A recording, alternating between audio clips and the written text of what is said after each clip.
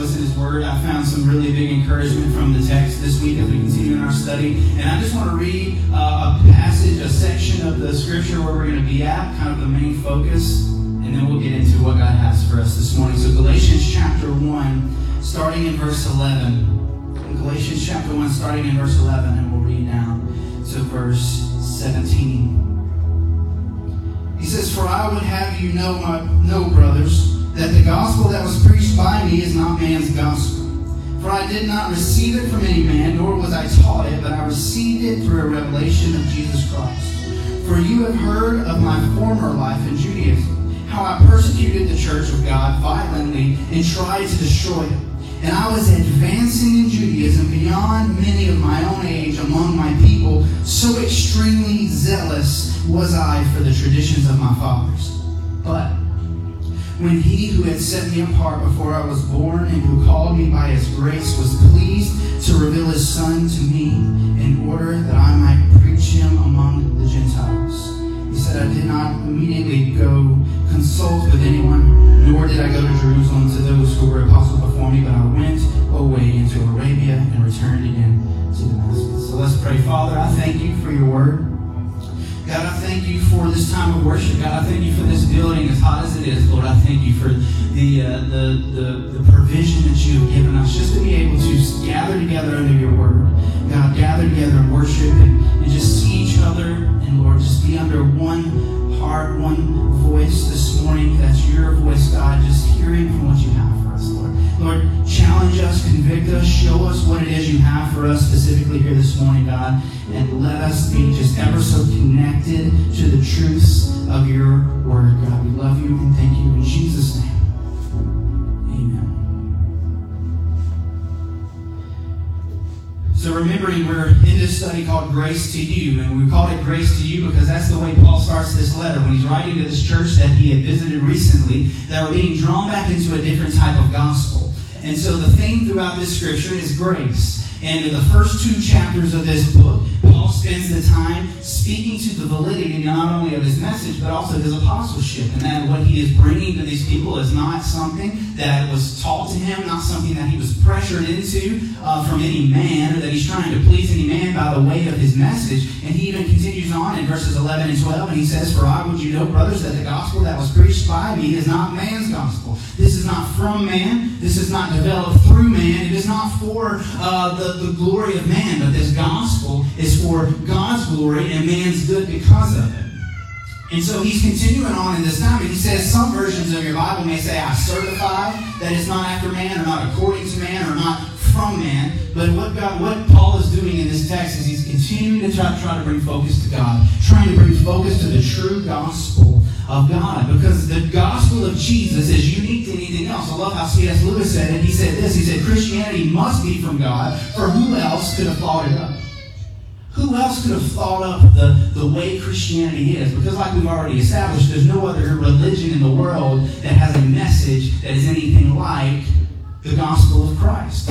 Because no other religion's deity has done what our deity has done. Other religions claim their deity have done certain things, but our God has done a work, and we have historical evidence, and we have truths, and we have this beautiful book that is written and has stood the test of time over thousands and thousands of years, over several writers, to be presented to us today, to be just as applicable today as it was over 2,000 years ago. And so we step into this morning, and you know, the title being Grace to You, but if I could subtitle this, as Paul begins to continue to preach from his life, if I could subtitle this something, it would be this morning, that we would be preaching from our past. That as believers, that we would be a people preaching from our past. Not afraid of our past, not hiding from our past, but preaching from our past. Because it's only in the gospel of Christ that can be accomplished. And I believe we'll see that here this morning as we see that Paul just keeps going back to the gospel, as we should in our lives. That we would keep going back to it in our lives, in our thoughts, in our prayers, in our witness, in our preaching, in our teaching. Because that is the very essence at which we live. And so as Christians, how do we preach from our past? How does that begin to look? And I think there's 3 things this morning we'll acknowledge, and I hope that'll help us guide through Paul's words here this morning as we make that application into our own lives and allow the text to speak directly to it. So our past can only preach when we approach our Christian life with these 3 things. The first thing is acknowledging where we have failed. Acknowledging where we failed. This is our place of repentance. This is where we acknowledge that there is saving and rescuing that I need, that I am falling short within myself. Because what this keeps us from doing is it keeps us from being a hypocrite when we acknowledge where we failed. The second thing is evaluating what we worship. What is the main focus of our life? What is the thing driving every step that we take? And then the last thing this morning is that we would be living for His glory. That we would be living for His glory.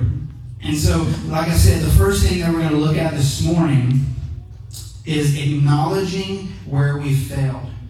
That we would be acknowledging where we failed. In Galatians chapter 1, verse 13, Paul acknowledges what people have heard about him. In verse 13, he says, "For you have heard of my former life in Judaism, how I persecuted the church of God violently and tried to destroy it."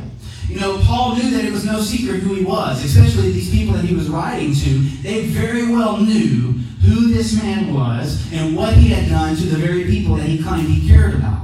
Now, we know because when we were in Acts chapter 9, we learned about the things that Paul was doing. That the moment that Jesus interacted with Paul, he was on his way to continue to persecute, to show violence, to show oppression to a group of people that he thought is lesser of him, and he thought that they were missing the message. And what Jesus came is he came in that moment and he changed Paul's heart, and he revealed his true purpose in life. And I love how Paul is so much different than us sometimes, because when we have a past, you know, and for me, I'll just be very honest, this is my hometown, and there's a lot of things about my past that I'm very dissatisfied with and very disgusted by. And you know what? There's a lot of places that I go and a lot of people that I see that I can't hide from those things. But for me, and like Paul, what he shows us is, listen, don't hide from your past. Don't hide from your past, but let your past be a platform at which you elevate the gospel.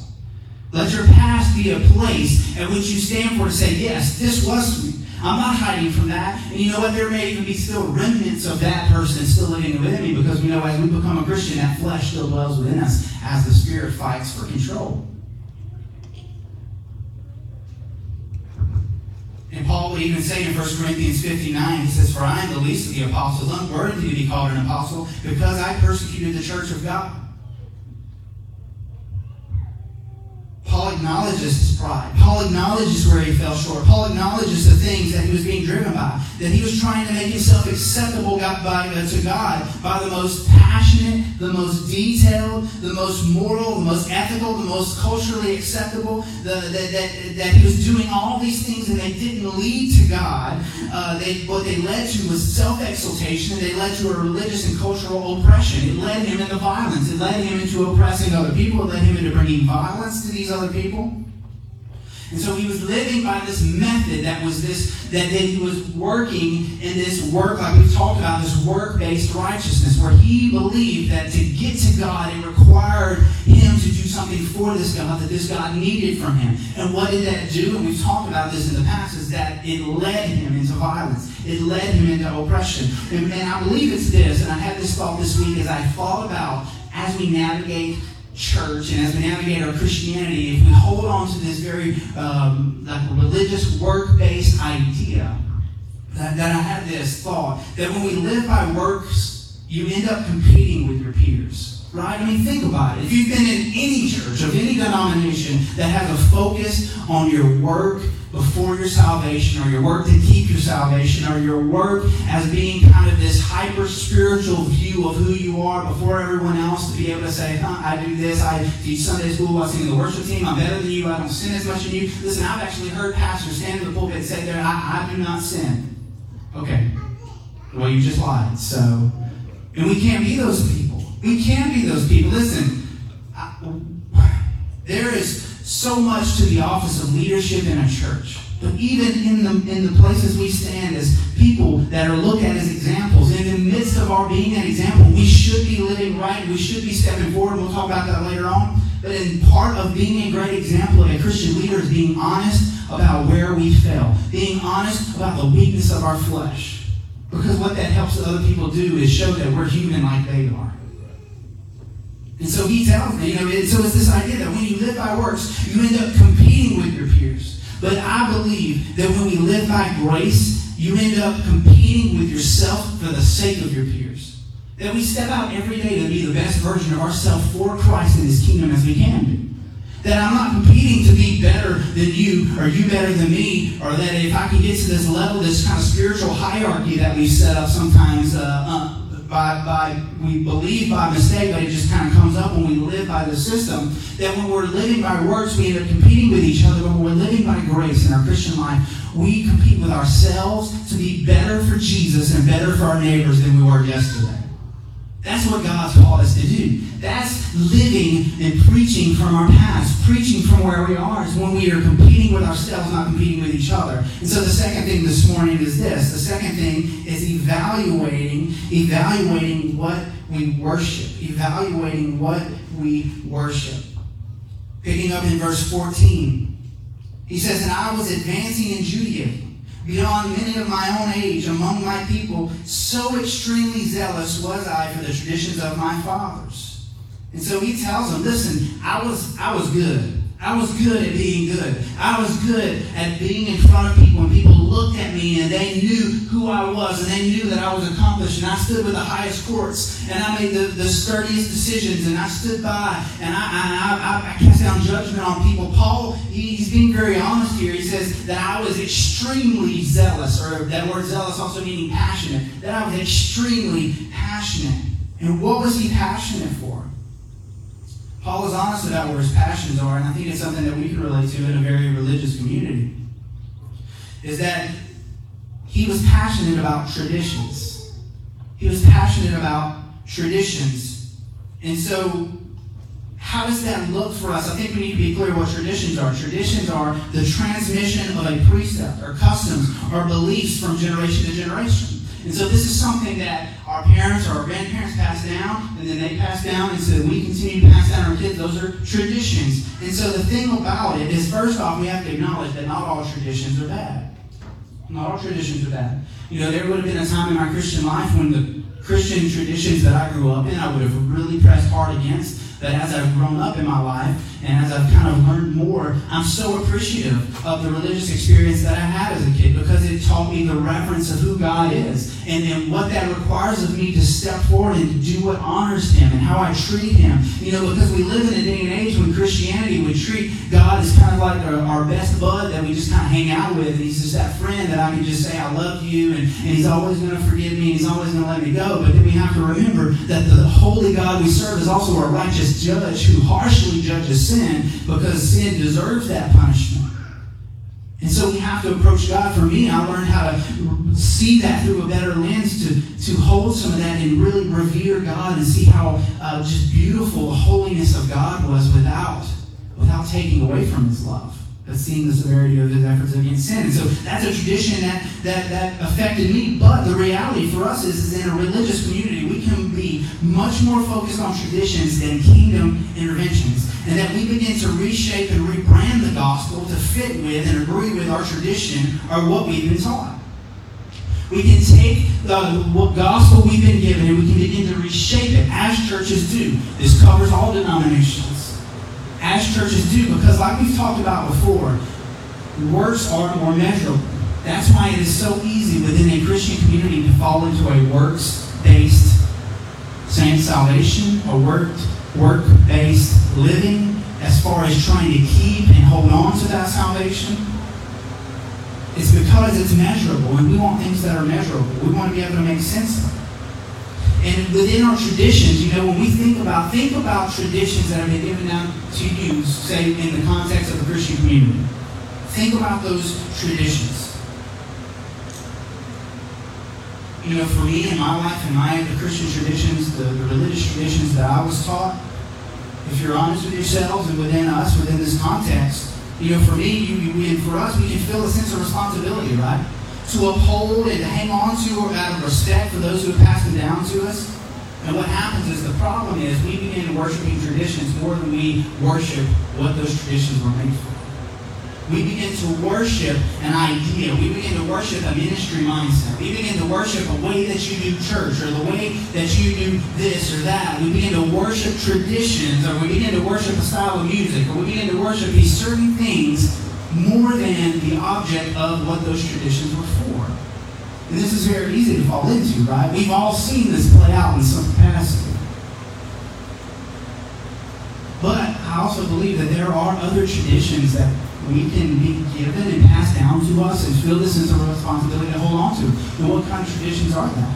I believe we can easily be passed down traditions of hatred. I believe we can easily be passed down traditions of hypocrisy. I mean, just imagine, you have this carousel of carnal Christians, and we say carnal Christians, people who are Christians, who their lives don't look any different than the world's, that would be carnal living or carnal Christians. You see this carousel of family and people that you love and that you care about and that you respect, and they've lived so-called Christian life a certain way. These traditions of hypocrisy can be passed down to us, and we can feel this sense of responsibility to hold on to those traditions, because if we don't, then it makes them look bad, right? It makes them look like they've done something wrong if I start living my life differently than what they did, even if what they're doing is hypocrisy. And so there are these traditions that we can hold on to and we can allow to continue to come into our life. Because we're afraid we feel this responsibility or this sense of respect. These ceremonial expectations or religious ordinances or sacraments, depending on what kind of denomination you come from. You can feel this sense of holding on to certain traditions even if they're not biblical, even if they're not gospel.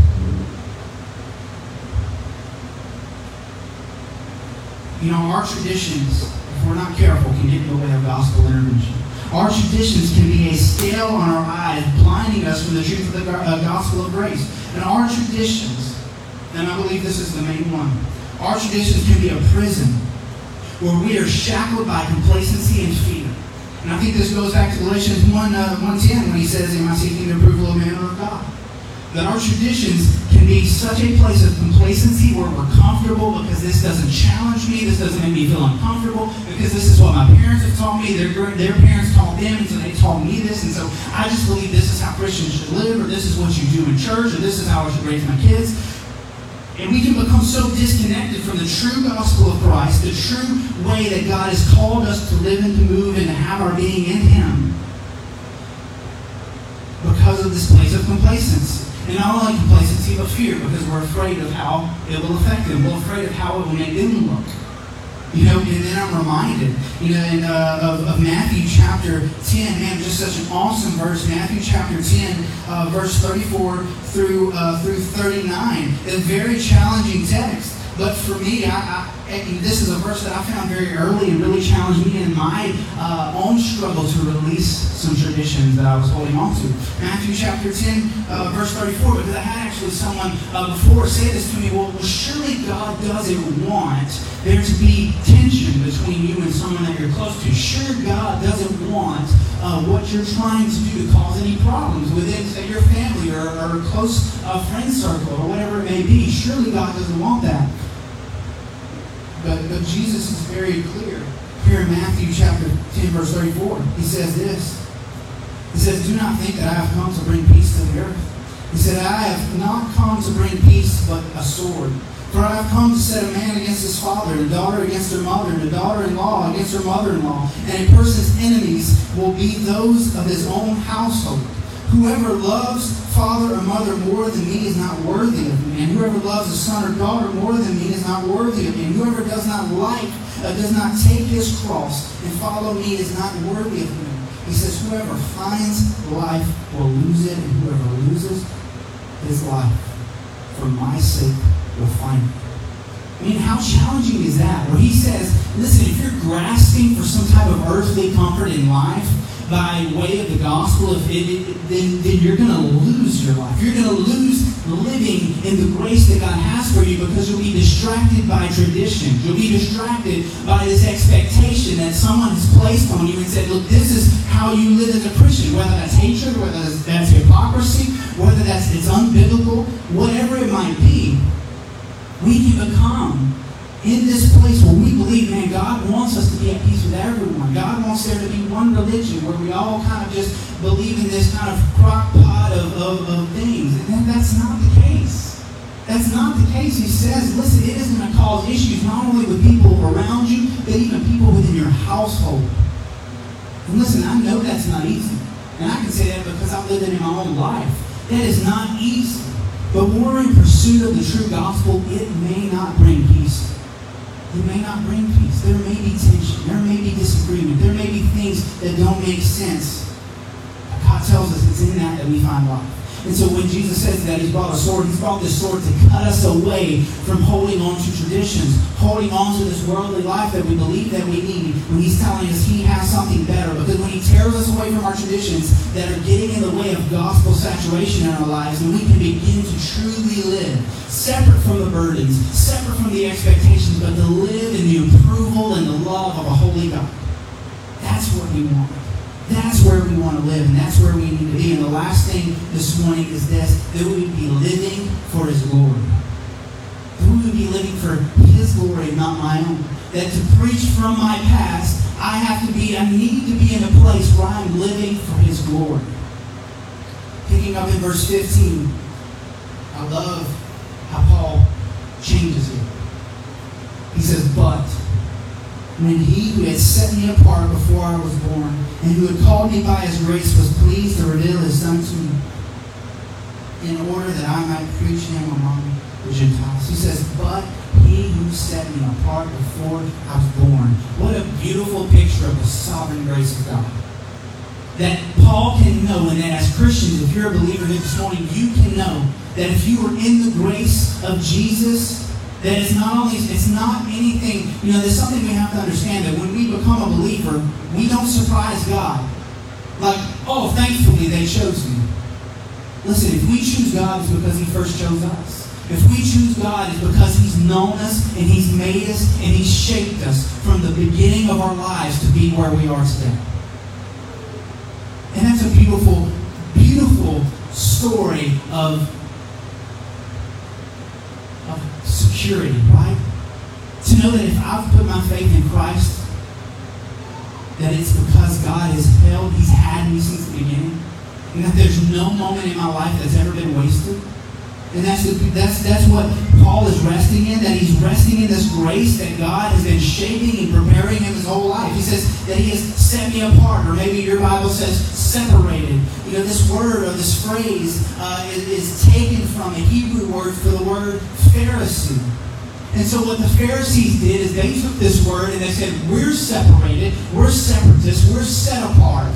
And what they were saying is that we're set apart because we do better than you. We're elevated above you. We know things that you don't know, so you have to come to us for it. So this separation that the Pharisees and the religious leaders lived in, it was this separation of elevation for themselves, where when Paul says that God has set me apart, that He has separated me, He hasn't separated me from people to elevate me. He's separated me to serve. He's separated me from this world of works, this world of hate, this world of hurt, this world of hunger, this world of death. He's separated me from the power of sin to give me back to the people so that I could share the gospel with them, so that we would be living for His glory and not living for ourselves. And He says, before I was born. What a better picture of grace. Because I don't know about you, but I wasn't doing much for God when I was a baby. I wasn't doing much for God when I was in the womb. But He says, before I was born, He called me. He called me by His grace. God stepped in. God stepped into Paul's story, overruling all his intentions and using his experience, even his failures, to prepare him. To break him, to equip him, to mold him. That's what God does in our lives. The way that we begin preaching from our past is when we are living in the grace of God and living for His glory. Because what God does is He takes Jake's screwed up past and He says, you know what? Despite who this person was, this is where we're going. And that even though all of this is imperfect, because it absolutely is, I promise you it's imperfect. As much as all this is imperfect, it's moving towards this completion that only I can do in Him. But through all this time, despite His weaknesses, despite His failure, despite where He messes up, despite where He's not good enough, despite where He's uneducated in, despite what He can't accomplish on His own, I am going to use Him. And God does the same thing with each and every one of us when we begin to live for His glory and the grace of God. For God's good, for His glory, and not for my own. Because the moment we start pointing to ourselves, people quickly figure out, brother, you don't have it all together. But when I take my life and I point to a holy God who is perfect, who chose me, who has equipped me, who has provided for me. Listen, I don't have to stand on the pretense that I have it all together, because my God has it all together. And that's all that matters. Because I don't. I fail. I fall short. And that's where Paul, he just celebrates in that. He said, before I was born, before I was in my mother's womb, He called me. Before I had done anything for Him, I had not called to Him. I had not provided for Him. He called me. You know, I love in Deuteronomy chapter 7, verse 7 through 8, you know, anytime we reference the Old Testament, we talk about the children of Israel, even though some of those things aren't specifically meant for us, it's something that we can learn, because in the Old Testament, Israel was God's chosen people. In the New Testament, we are embraced into that fold. We are kind of grafted into that tree of God's family as Gentiles. But in Deuteronomy chapter 7, 7 through 8, when he's talking about the children of Israel, he says, it was not because you were more in number than any other people that the Lord set His love on you and chose you, for you were the fewest of all peoples. But it was because the Lord loves you and is keeping the oath that He swore to your fathers, that the Lord has brought you out with a mighty hand and redeemed you from the house of slavery, from the hand of Pharaoh, king of Egypt. He's reminding you, listen, God didn't choose you because you had the best army. God didn't choose you because you had the most people. God didn't even choose you because you obeyed the best, because you didn't. You failed constantly. I mean, God leads them through Moses out of Egypt, and shortly after this massive miracle, they begin complaining about not having food or not having water. We're better off back in slavery. You know, we would think to ourselves, there's no way I would ever live and act like that. But the reality is we live and act like that every day. That as much as God has given us, and much as God has provided for us, we still complain and grasp for momentary satisfactions in sin and emptier things. When God has said, I am with you, I am for you, I love you, I am providing for you. And He says, you know, they called me by His grace. 1 Timothy 1:14, Paul says, and the grace of our Lord overflowed for me with faith and love that are in Christ Jesus. In Galatians 1:16, he not only says that He called me, but he says He was pleased to reveal His Son to me. That it pleases God to do good for people. It pleases God that people are saved. You know, a lot of times God is viewed as this angry old man in the sky that just sits down and casts judgment, and just casts hurt, and just casts pain. You know, deists would believe kind of in the clockmaker, that God wound the clock and that He just let us go and He's not involved in our lives at all, that He doesn't care about us. He just kind of got us going and said good luck. But listen, it pleases God to reveal grace to us.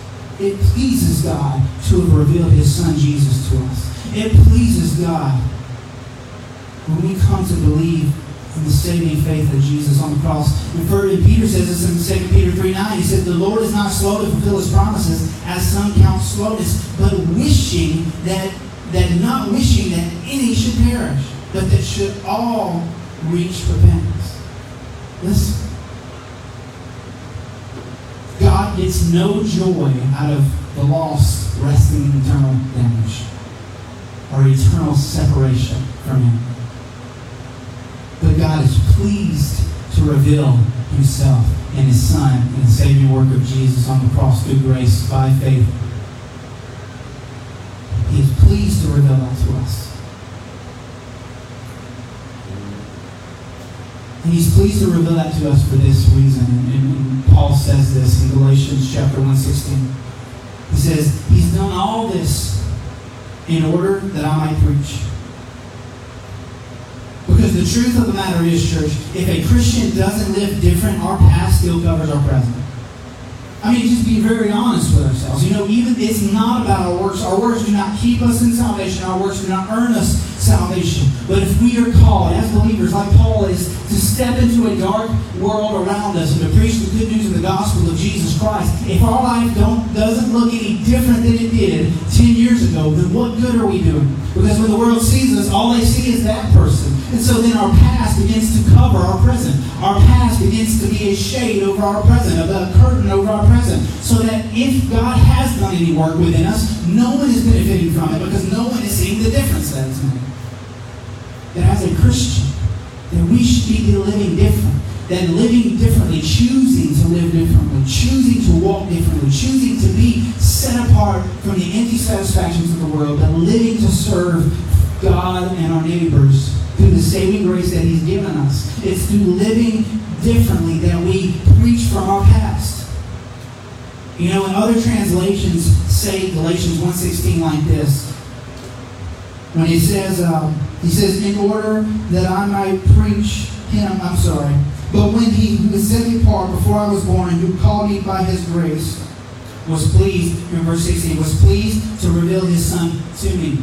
So sometimes you see something called a textual variance where because we have more access to more manuscripts now than they did before, that some versions of the Bible will kind of put a footnote and say it can also be said like this. And I love the ESV because it's very honest about the fact that there are differences sometimes in different translations and what words they choose to use. Well, in this particular verse, another translation, they would say, to reveal His Son in me.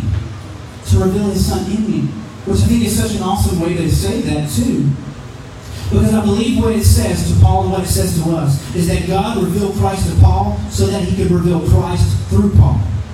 And so we can put ourselves in that same place. That God has revealed Himself to us so that He can reveal Christ through us. That God has a purpose in the midst of our salvation to be doing something, to be walking in step with His kingdom purposes, in His gospel interventions, to see that lived out in our lives. Because as a Christian, what we have is more than an intellectual belief in Christ. We see a personal relationship. And not only a personal relationship with Christ, we should have a sense of responsibility to reveal Christ to others. That we should feel this weight. We should feel this weight to be living for His glory. To be revealing Christ in us, through us, to the people around us, so that they will see the representative, the ambassador for Christ, revealing Christ for who He is and what He's done. Not through our perfection, but through God's perfection, through His work for us. And Paul continues to say this on and on in 1 Corinthians 15:10. He says, but by the grace of God I am what I am. And His grace toward me was not in vain. On the contrary, he says, on the contrary, because of God's grace, he says, I worked harder than any of them, though it was not I, but the grace of God that is with me. Romans 1:5, he says, through whom we have received grace and apostleship to bring about the obedience of faith for the sake of His name among all the nations. He says He has saved us to work. You know, when people tell me, I've heard people say, well, you can't preach too much on grace because then people will think it's just an excuse to sin. But I believe that if we can preach grace well enough, that it will cause people to want to work better than they ever did with a list of rules, with a list of do's and don'ts. That if we can truly understand the grace of God, then we will live because we love Him, because we want His approval, because we want to see His kingdom flourish, because we want to see other people experience the love of that great God. Jeremiah 45:5, he says, and do you seek great things for yourself? He says, seek them not. For behold, I am bringing disaster upon flesh, declares the Lord. But, he says, I will give you your life as a prize of war in all places to which you may go. God has given us life to war. And what are we warring for? We're warring for the lives of others. We're warring for the glory of God. We're warring that the grace of God would be known above all things in the life of people and believers, and that they would know Jesus Christ and what He has and what He has for them. And so to wrap everything up this morning, church, I know it's hot. Thank you so much for being so diligent and so just tuned in to what God has for us this morning. The reason this is important for us is that we have to know that the freedom of grace should release us, not conceal us. The freedom of God's grace should release us to work more efficiently and work harder than we ever had before for the kingdom of God, not conceal us. And so what do we mean concealed behind? Well, we talked about that we not be concealed or hiding behind traditions, that we would not be concealed or hiding or held back by our past. That we would be living and walking in the truth of the gospel of what He has for us, acknowledging our past. Like Paul is, he said, look, this is who I am and this is what I've done. I love that Paul is always the first one to call out his own failures. Man, don't be afraid of where you fall. Don't be afraid of where you fail. But through all this, what we've seen is that Paul, before he was a Christian, he emphasizes what he had done. He says that I persecuted, that I advanced, that I was more exceedingly jealous than those of my own age and those in my area. Once Paul became a Christian, the emphasis was not on what he had done, but what on God had done. He said, God who had set me apart, God who had called me, God who revealed his Son to me. All this was done for a purpose, and we see that in verses 23 and 24 to end it. He says, they only were hearing it said, he who used to persecute us is now preaching the faith he once tried to destroy. And they glorified God because of it. You know, a lot of times in our own mind, when we even contemplate stepping out for God, we believe just like this. We believe, we've convinced ourselves in our minds that all they're going to hear is who I was. All they're going to see is who I was. All they're going to know is the things that I've done at this point in my life or what I've been doing. But what does Paul say? He says, they glorified God because of me. They glorify God because of what I have done. That's not glorifying sin, but it's taking my sin. It's taking the failures that I had, and it's making them a platform at which I stand on top of and stand over. And I point to God and I say, these things under my feet don't control me anymore. These things under my feet don't identify me anymore. These things are the very things elevating me to be able to more accurately point you to the gospel, because God came to me. For Paul, God came to me as I was walking to cause destruction, as I was walking to cause harm, as I was walking to show hatred towards a group of people. God came to me as my intentions were set on that. God came to me, revealed himself to me, called me by his grace to a greater purpose, and redirected me to something different. And what's awesome is in these sections that we didn't read, it talks about where all Paul went. And you know where Paul went? Not only did he go back to Damascus, the place that he was going to persecute Christians at, he went back to there shortly after he became a Christian. Not only did he go there, he went back to his hometown. He went back to his home area, and he began to preach the gospel. Can you imagine the way that the people in his own community looked at him? You used to scream louder than anyone against those people. Now you're standing with them. Can you imagine the ridicule Paul experienced? Can you imagine the hurt? Can you imagine the persecution that he experienced? In the midst of all of that, he stands on the precipice. He stands on the glory of God and says, because of my past, not glorifying it, but in spite of it, God be glorified through my life. Because I've acknowledged where I've fallen short.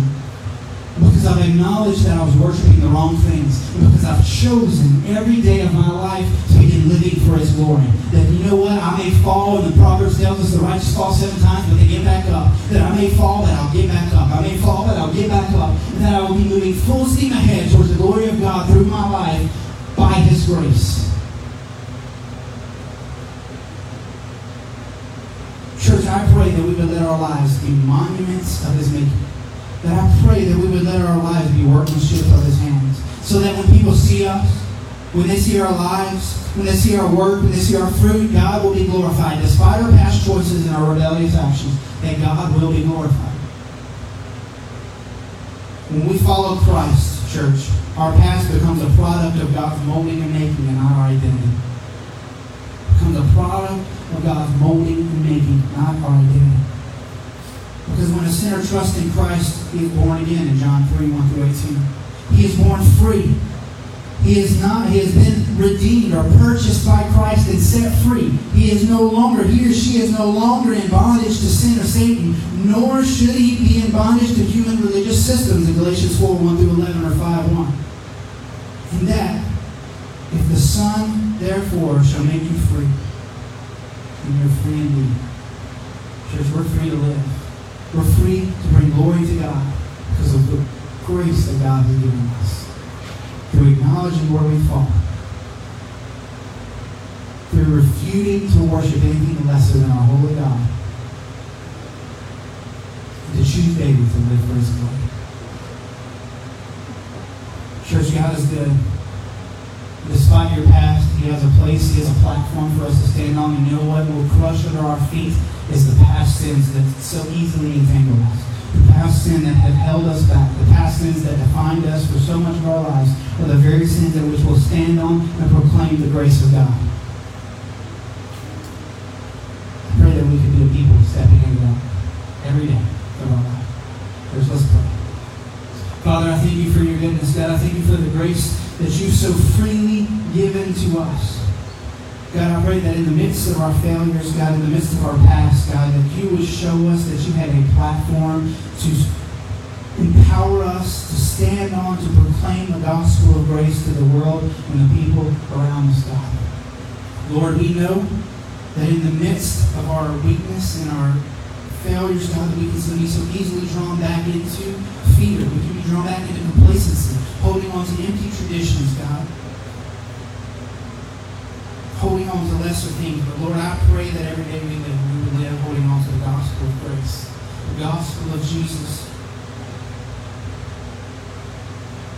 God, that not a single one of us has a past that is worth anything here today. God, I'm so thankful that in the midst of my past, God, you still called me, like you did Paul. You revealed your Son to me. God, and you've equipped us to be a people preaching and teaching and sharing the same message of grace and the gospel of other people. God, I pray that none of us would be held back by our past. Lord, I pray that we would be preaching from our past. Father God, we love you. Lord, we thank you and praise you in Jesus' name.